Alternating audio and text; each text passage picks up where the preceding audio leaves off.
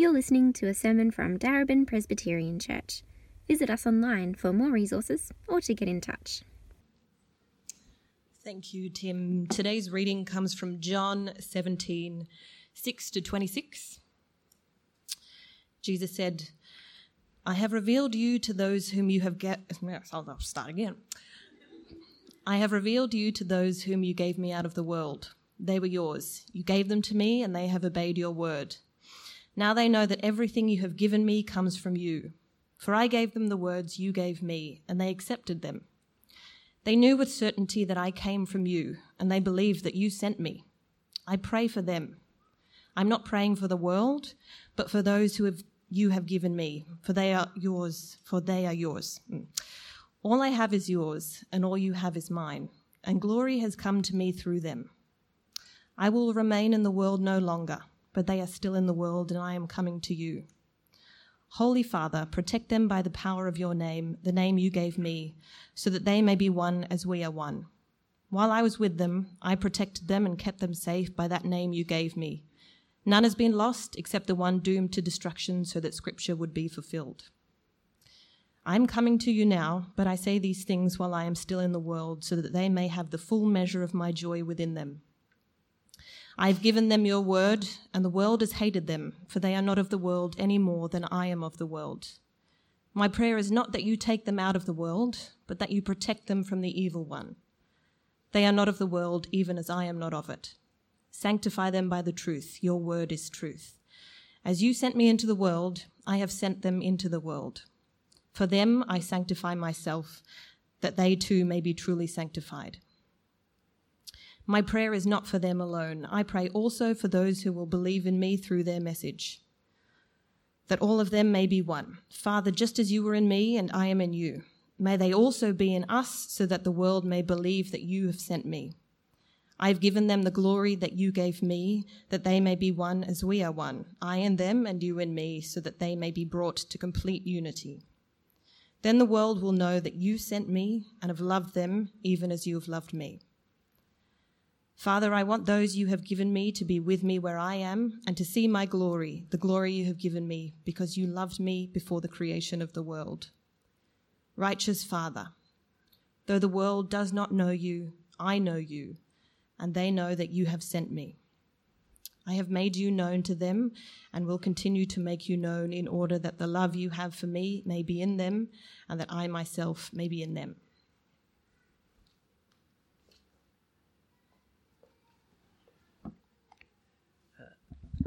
Good afternoon, everyone. Thanks for being here. I think the live stream's on today, so hi to anyone who's watching if they're away for the long weekend, and thanks to those who are here on the long weekend to gather with God's people. It's good to be together.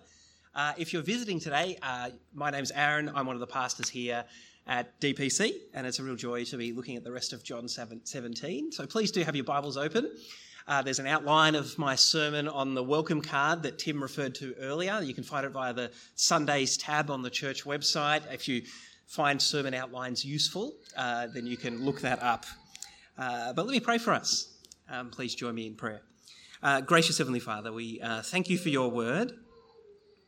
And we pray, Father, I pray that you would help me to speak faithfully. Is that my feelings? Sorry, I'm just a bit distracted. Anyway, please pray for me. Gracious Father, we pray that Felix would find Gabby. We pray you'd help me to be concentrating on the task at hand and help me to speak faithfully and clearly. Help us to be attentive to your word and to receive it with humility and a willingness to hear it and to trust it and to be changed by it. In Jesus' name we pray. Amen. Well, I do wonder how you feel when someone says, I'll be praying for you. It's a pretty common thing that we say to one another in and around Christian community, I'll be praying for you. I can remember a time, at least one time, when someone said those words to me, and I knew that I should have kind of felt encouraged and comforted and thankful that someone was saying that they would pray for me. But the truth was, I actually felt a bit discouraged. I was thinking, I think it was because I felt like it was a little bit of a Christian-sounding way of fobbing me off. They didn't really seem to want to listen to me and understand what I was going through. And so they're just kind of like, I'll be praying for you. I actually wasn't convinced that they would be praying for me or that they really wanted to. I wonder if you've ever felt like that. How do you feel when someone says, I'll be praying for you? And now, of course, most of the time when someone says that to me, I feel really encouraged. I know that they genuinely mean it. Usually they've taken some time to understand at least something about what I'm going through. And there's some kind of context where I understand that they're praying for my good, that they love me and they want what's best for me, for my good and for God's glory. I wonder how you feel when someone says, I'll be praying for you. I start in this way, but because in Romans chapter 8, verse 34, Paul says, Christ Jesus who died, more than that, who was raised to life, is at God's right hand and is also interceding for us. It's what Alicia touched on in the kids' spot just before. It's a pretty incredible reality, isn't it? Take a moment to set that in, kind of let that settle into your mind. Jesus Christ, who was raised from the dead, who is now at God's right hand, Jesus Christ, God's Son himself, is at this moment praying for you. If you're a Christian, praying for me. I wonder how you feel when Jesus says, I'll be praying for you. I am praying for you. We see the beginnings of these prayers that Jesus is making for us in John chapter 17. It's why John chapter 17 as a whole, I kind of forgot to mention this last week, but it's often called Jesus' high priestly prayer. And that's only important to the extent that it helps us to understand exactly what Jesus is doing here. In the Old Testament, the high priest of Israel would represent God's people, Israel, before God, and would pray to God on their behalf, particularly before offering sacrifices for their sins. And so that's what we have here in John chapter 17. Jesus is acting out like our ultimate high priest, the one through whom we come into relationship with God. He's representing us before God. He's praying to God, his Father, on our behalf, right before he offers a sacrifice of his own life for our sins, not for his own sins. This reality that Jesus is praying for us, and this wonderful glimpse that we get of what Jesus might be praying for us in John chapter 17 should offer us comfort and joy as we live our lives in this world. That's my kind of big idea for today, this reality that Jesus is praying for us, and this glimpse that we get of what Jesus might be praying for us in John 17 should offer us comfort and joy as we live our lives in this world where it's often messy, where we often feel hurt, where we often feel discouraged. So please have John chapter 17 open first in verses 6 to 19. Jesus prays for his 11 apostles. These are the kind of 11 core disciples that Jesus spent 3 years with during his time, his earthly ministry. Here they are sharing their final meal, the Passover meal in Jerusalem. And Jesus prays for his apostles in verses 6 to 19. In verses 6 to 10, he makes clear exactly why it is that he's praying for them, or verses 6 to 11, I should say. So if you look at verses 6 to 10, Jesus says first that he's praying for his apostles because his Father gave them to him, and therefore they belong to his Father. He knows that his apostles are precious to God his Father. That's why he's praying for them. So if you take a look at verse 6, as Jesus says there in verse 6, I have revealed you to those whom you gave me out of the world. They were yours. You gave them to me, and they have obeyed your word. So Jesus is saying, if you take the different parts of verse 6, that he has revealed his Father to his apostles. Literally, if you look at the little footnote that you might have on the welcome card or in your Bible, it probably says an alternative is revealed the name of his Father to his apostles. We've seen throughout John's Gospel that the name of God the Father, is the full glory of who God is. His grace, his truth, his mercy, his compassion, his justice, all of which is fully revealed in Jesus, God's Son. So Jesus is saying, Father, I've revealed the glory of who you are to these apostles. Now, why is it that Jesus revealed the glory of his Father to the apostles? Notice what's not in verse 6. It's not because they were more spiritually open than the other people in first century Palestine. It's not that they kind of were the guns in kind of religious performance in the local synagogue. It's not that they were influential and high flyers. Why is it that Jesus has revealed his Father's glory to the apostles? It's because the Father gave them to him.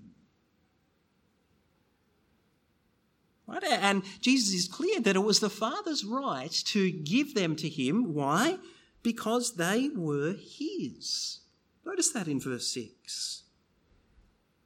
This is all pretty mind-blowing stuff. We're kind of getting drawn into the relationship between the Father and the Son before the world began. I get that. It's kind of blow your mind kind of stuff. But what's Jesus saying? He's saying that before the world began, his Father, in his free and amazing grace, chose to set his affection, his love, upon the 11 apostles who he's sharing this meal with in Jerusalem. He freely chose, before they had any chance to be good performers or bad performers in their life. They weren't even born. He freely chose that they would be his.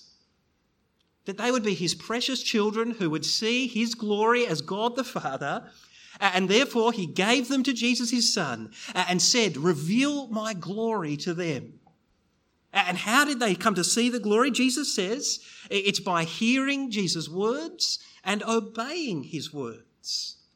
Trusting and obeying the words that the Father gave to Jesus.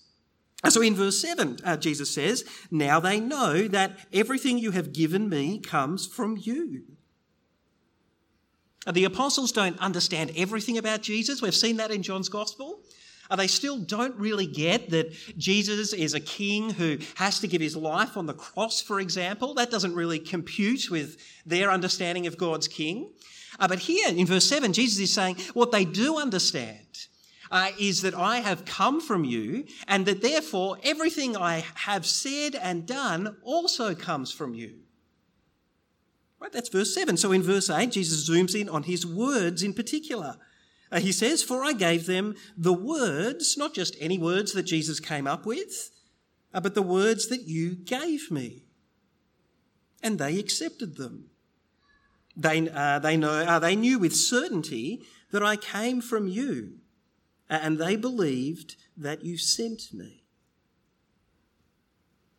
So Jesus' apostles have come to believe that Jesus has come from God the Father, and that all the words Jesus speaks also come from God the Father. So in verse 9, Jesus says, I pray for them. That's for the apostles. I'm not praying for the world, but for those, notice the theme again, for those you have given me, for they are yours. Why is Jesus praying for his apostles? Because he knows that the apostles belong to his Father, that they are his, they're precious to him. It matters to his Father what happens to the apostles. Of course, the Trinity that we believe in as Christians, we believe in one God in three persons, one God who's perfectly united. So to belong to God the Father is to also belong to Jesus, his Son, which is what Jesus is getting at in verse 10. Where Jesus says, all I have is yours and all you have is mine. Right, Jesus is being clear that in talking about the apostles belonging to the Father, it's not like they don't belong to him. The Father and the Son share everything. To belong to the Father is also to belong to Jesus. And notice in verse 10 that as those who belong to Jesus, what have the apostles done? They have brought glory to Jesus. They've honoured and praised Jesus as he deserved. Jesus says, and glory has come to me through them. Jesus prays for his apostles because he's profoundly aware that his apostles belong to his Father. and that his Father gave them to him. And he also prays for them, verse 11, because he knows he's leaving the world soon to return to his Father. Notice verse 11.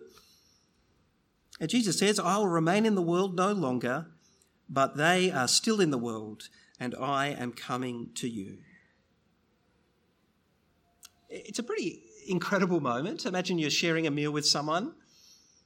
They've been talking for quite some time as you've been sharing the meal about how they're going to be departing the world soon, trying to prepare you for that reality. And then towards the end of the meal, they stand up and say this extended prayer for the very people who are present in the meal. Jesus, it's like his heart is being moved, confronted again with the reality that he'll soon be leaving these apostles who he's sharing this meal with. He's moved to pray for them. He knows the challenges that they're going to face as they live their lives in the world once he leaves them. So in verses 11 to 16, he prays that his apostles might be safe. I notice in the next part of verse 11, Jesus says, Holy Father, protect them, protect the apostles by the power of your name. Again, you might see in the footnote, I don't reference the footnotes very often, but a couple of times they're useful in this passage. In the footnote, you might see that it says it can either be protect them by the power of your name or protect them in your name, or which is the footnote might say to keep them faithful to your name or keep them protected within your name.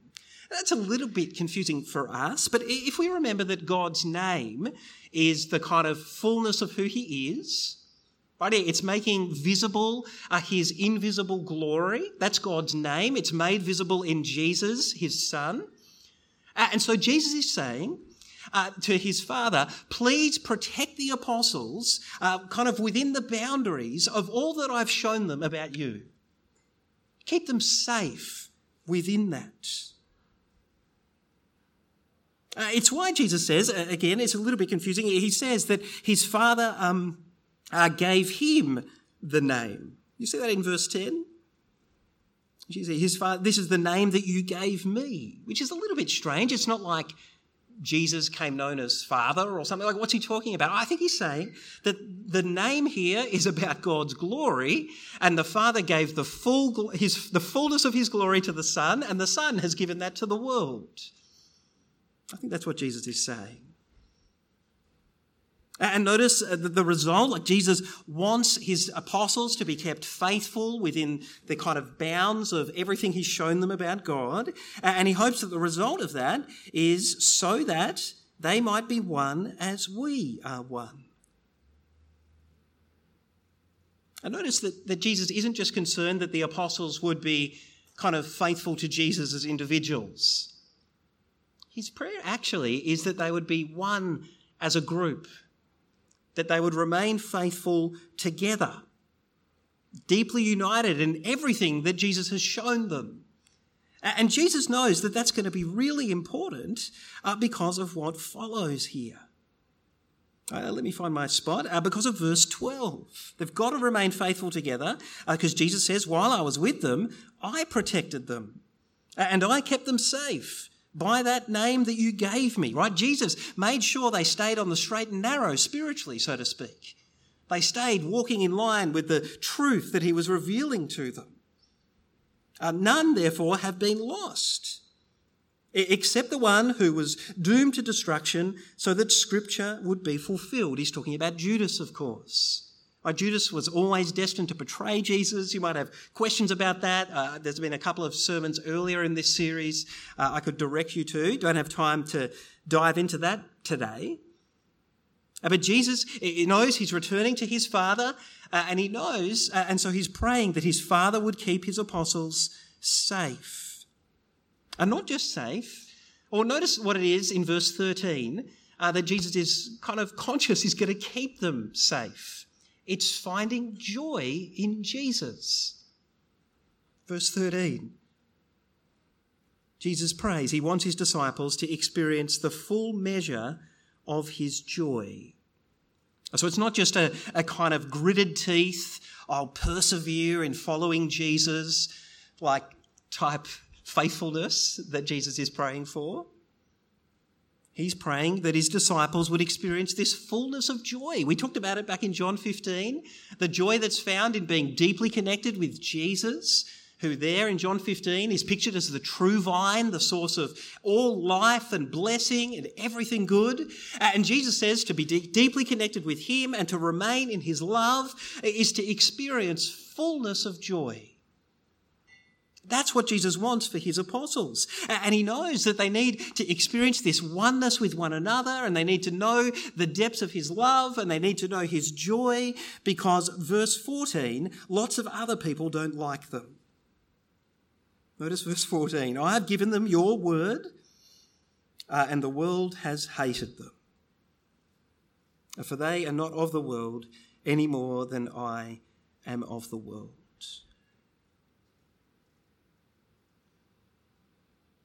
Christianity often has kind of bad news and good news together.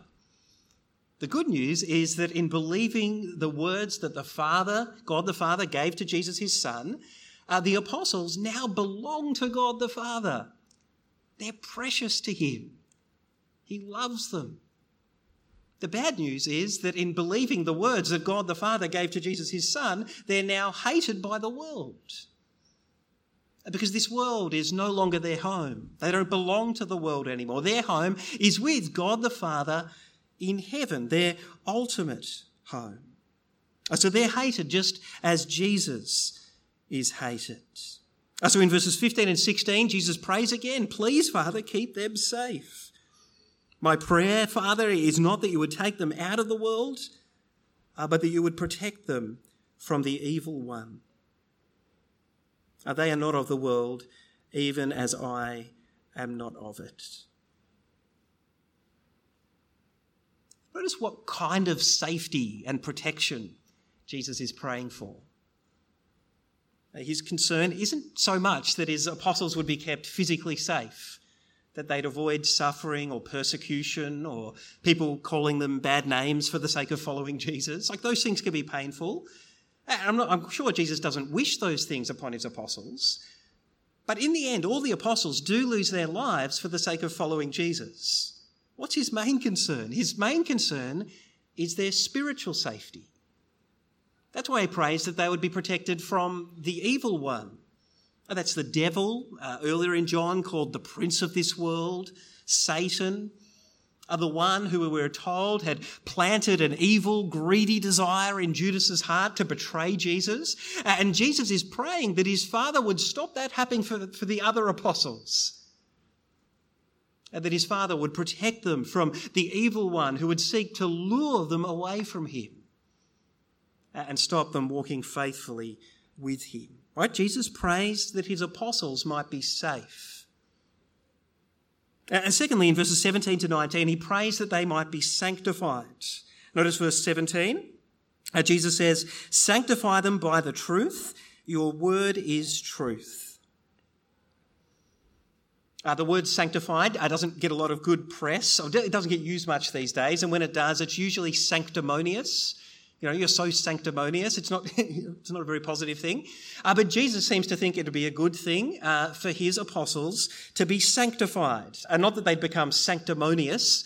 The word sanctified, you could say, a definition is, it means to set apart someone or something as belonging to a particular person for a particular purpose.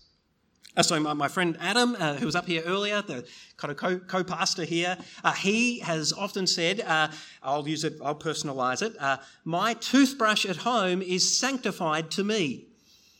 Right? In the sense that it has been set apart as belonging to me and to me alone for the purpose of brushing my teeth and my teeth alone. This has been tested recently. I have an electric toothbrush, and my son Charlie, who's 7, is very excited about trying the electric toothbrush. And I'm trying to teach him that you have to change the heads, you know. Anyway, and so this is an issue of cleanness and uncleanness. Like, is the toothbrush actually sanctified to me? Anyway, that you get the idea. This is the word sanctified. Something has been set apart as belonging to someone for a particular purpose. And Jesus here is praying that his apostles might be sanctified.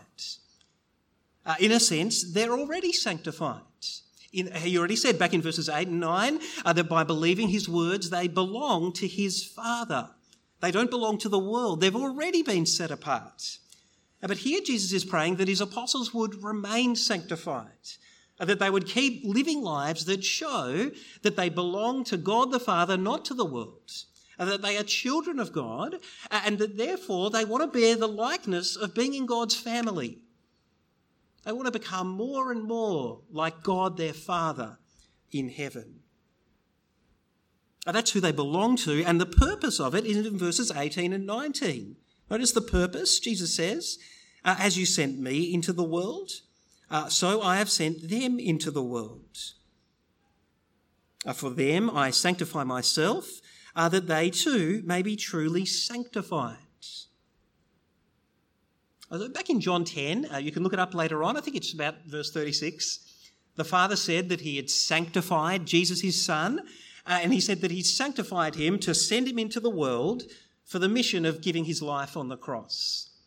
Here, Jesus is saying, now I sanctify myself for my people. I willingly set my life aside for the mission that's before me, giving my life on the cross. And he's praying that his apostles would be sanctified, set apart for their mission of going into the world and sharing the good news about Jesus and living lives that show that they belong to Jesus. Right? Jesus prays that his apostles might be safe and sanctified. And as much as these are prayers that obviously first and foremost for his apostles, I think they could reasonably give us a glimpse of the sort of things that Jesus could be praying for us too. I think Jesus still cares about us being spiritually safe. Praying to his Father, please protect them from anything, that any kind of spiritual danger or threat that might drag them away from me, that might cause them to doubt my goodness, that might lead them to throw in the towel on following Jesus. Jesus is praying those sort of prayers for us. I don't know the exact words, but he sure does want us to be safe. And he wants us to be sanctified, praying that we would live lives that show that we are children of God the Father, deeply loved by him. And so we want our lives to look like God the Father, to be holy as he is holy, as it says. And that's all by God's grace, and we bumble our way along. But there's a desire to be more and more like our loving Heavenly Father. But Jesus doesn't just pray for his apostles, he also prays for people like us. Notice verse 20. Jesus says, my prayer is not just for them alone, it's not just for the apostles alone. I pray also for those who would believe in me through their message. It's pretty clear. Jesus doesn't just pray for his immediate apostles, but for everyone around the world who would ultimately believe in him, believe in Jesus through the true message, the true words that he has given the apostles. And notice what Jesus hopes is the result of all these people around the world believing the true message of the apostles. He prays that we would be one. That we would be one. Which maybe raises questions for you, especially considering how many Christian churches and denominations there are around the world. I know some of you are newish to church, and it's not uncommon for me to have conversations with people kind of like, where does Presbyterians fit in? There's so many different churches. So what do we make of Jesus' prayer? Did God the Father kind of not answer Jesus' prayer? Because it seems like maybe we're not so much one. Well, that's a pretty complicated question. I've thrown it out there. You can chat about it after church in your gospel communities. One thing that might help, that's helped me at least a little bit, is remembering that Jesus is not praying that all professing Christians around the world would be one, would be united, no matter what they believe. Right? He's praying, you notice in verse 20 and 21, that those who have believed the true message of the apostles would be united. And he's praying, not necessarily, I think that we would be united in that we'd be part of the same local church, because that would be like a really big local church and we live in different parts of the world, right? So there's a natural kind of geographical separation. He's also not praying necessarily that we would be united in all aspects of truth. Like there might be some slightly different emphases on secondary matters within what the apostles taught. He's also not saying we have to be united in that we all have to want to worship God in exactly the same way. There are some people who believe the true message of the apostles like a pipe organ and a choir, and other people like a more contemporary form of music. And that's okay. It doesn't mean that we're not united. We still recognise the fact that we're united in believing the same core truths that Jesus taught the apostles and that the apostles wrote down in the Bible and that we have come to believe. In that sense, you could say that we are one, just as Jesus prayed. You might have more questions about that, that's fine. But that's what Jesus prays, that his people would be united. In verse 21, he continues along similar lines. He says, Father, just as you are in me and I am in you, may they also be in us, so that the world may believe that you have sent me. So Jesus doesn't just want us to be united, to be one with one another. He wants us to be united with God himself. Notice that, to be in God. That's a kind of weird thing, but throughout John's Gospel we've seen this repeated desire that God's children would be united with God the Father through the work of Jesus his Son by the power of God the Spirit. We are in God, one with God, united with God and with one another. And Jesus, you notice there in verse 21, he prays that our oneness with God and with one another would be so distinctive in a world that is increasingly kind of polarised and divided, that people around us would say the only possible explanation for this group of people being united with one another is that God the Father really did send his Son into the world. You see that at the end of verse 21.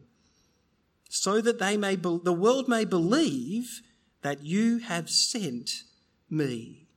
Like this is the only thing that could explain this strange unity that these people share. Verse 22, the Father sent Jesus into the world to give us his glory, to show us his glory. We've kind of already covered that. But notice again the purpose of Jesus showing the Father's glory to the world. It's that we might be one as Jesus and his Father are one. So verse 23, Jesus prays that just as he and his Father are united perfectly in love and truth, he prays that we too might be brought to complete unity. Then the world will know that you sent me and have loved me even as you have loved them even as you have loved me. So Jesus prays that we as his people might be united in truth, in the true message of the apostles, and in love, in loving community and relationships with one another. And may God the Father answer this prayer of Jesus his Son even today, in the coming weeks, in the rest of the life of DPC, that we as a church might be increasingly united in truth and love, being brought towards complete unity. Now, the fact that Jesus is praying about this suggests that this is something that God does in our midst by the power of his Spirit, and that's absolutely true. But also, elsewhere in the New Testament, we are called to do what we can to maintain and strengthen our unity. And I think that is really, really hard. It's hard to do, to maintain and strengthen our unity, perhaps first because we often irritate one another by our different personalities and preferences.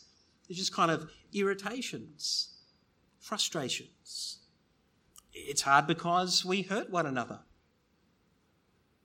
All of us, including me, are careless, we're foolish, we make mistakes. All of us are sinners. We sin against one another. So it's hard to maintain and strengthen unity. It's hard because sometimes we get bitter and frustrated with one another because we just can't see why other people don't say and do things in the way that we're just really convinced is the right way to say and do things. So in the midst of all that, how are we supposed to maintain and work together to maintain and strengthen our unity as a church? I certainly don't have all the answers for that. I've got 3 thoughts that I find helpful and maybe that you might find them helpful. The first thought is that when I'm irritated by a brother or sister, I sometimes helpful. I don't always remind myself of this. I'm not kind of some superhuman who's always preaching God's word to myself, but I have sometimes reminded myself that that brother or sister who's annoying me belongs to the same Father as me. That before the world began, God the Father chose them to be his. He loved them. He set his affection upon them. They were precious to him. And so we belong to the same Father. That sometimes stirs up in me a desire to keep relating and maintaining and strengthening unity with a brother or sister. The second thing that sometimes helps when a brother or sister perhaps has hurt me or wounded me, again, I'm not perfect at this, but trying to remember that the blood of the Lord Jesus, God's Son, was shed for their sins too, not just mine. Which is absolutely not to say that forgiveness is a really easy thing, that it should be really quick. Like, I know that sins can have ongoing consequences. They can take time to heal, to rebuild confidence. I understand that real forgiveness is often slow and it's really costly. I totally get that. But it is to say that in a meaningful way, Jesus did pay the cost of forgiveness on the cross. And that we as Christians do have some unique spiritual resources to be able to forgive a brother or sister who's hurt us, because we know that the cost of that forgiveness has been paid in the blood of Jesus, God's Son. Again, it's not a cure for everything. It's not a quick fix, but it's something. We belong to the same Father. The blood of Jesus, God's Son, was shed for all of us, and we're filled with the same Spirit. I did find myself thinking once, how can I find it hard to spend 5 minutes with that brother or sister when it seems that God the Spirit has been happy to dwell in them permanently?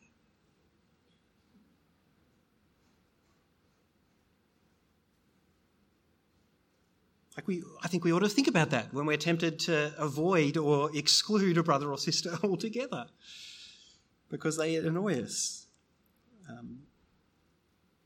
So those are 3 thoughts. We belong to the same Father. The blood of Jesus, God's Son, was shed for all of us. We're filled with the same Spirit. Jesus prays that we would be united in truth and love. Finally, in verses 24 to 26, Jesus prays that we might increasingly see and experience God's glory and love. Notice verse 24. Jesus says, Father, I want those that you have given me to be with me where I am and to see my glory. The glory you have given me because you loved me before the creation of the world.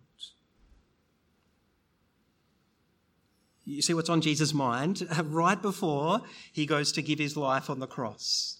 We talked last week about Jesus' heart being wide open before us. In his moment of greatest vulnerability and trouble and need, what is on his mind? What does he long for? He longs to be with you, if you're a Christian. You see that in this verse.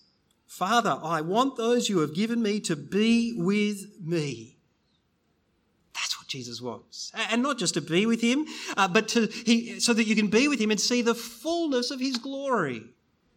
He knows that in this life, with our own sin and our own suffering, by the power of his Spirit, we get glimpses of his glory, but not the full thing.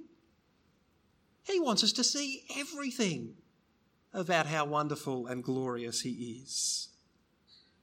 And not just his glory, but his Father's glory too. Notice verses 25 and 26. Jesus commits. He says, I've made your glory known to them, and I'll keep making it known. This is Jesus' commitment. He wants us to see more and more of his Father's glory. And what's his purpose in that? At the end of verse 26, in order that the love that you have for me may be in them, and that I myself may be in them.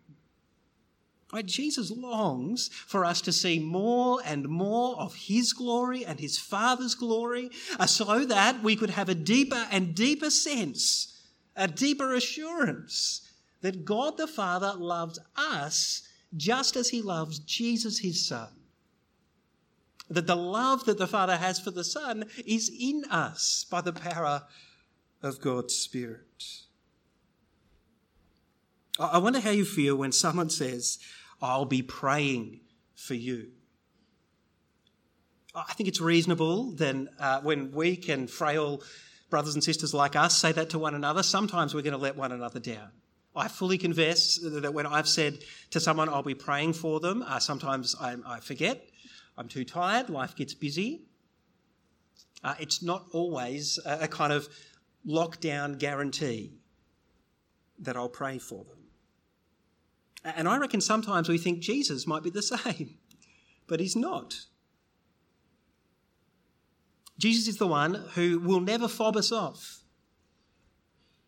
Right? He promises to always be with us and never leave us or forsake us. Jesus is the one who never gets tired. Like the Lord who watches over Israel, the psalmist says, will not slumber. We get tired and forget to pray, but not Jesus. Jesus is the one who understands us better than we understand ourselves. His prayers always hit the spot. Jesus is the one who is always praying for our good. Always. You say, how can I know that?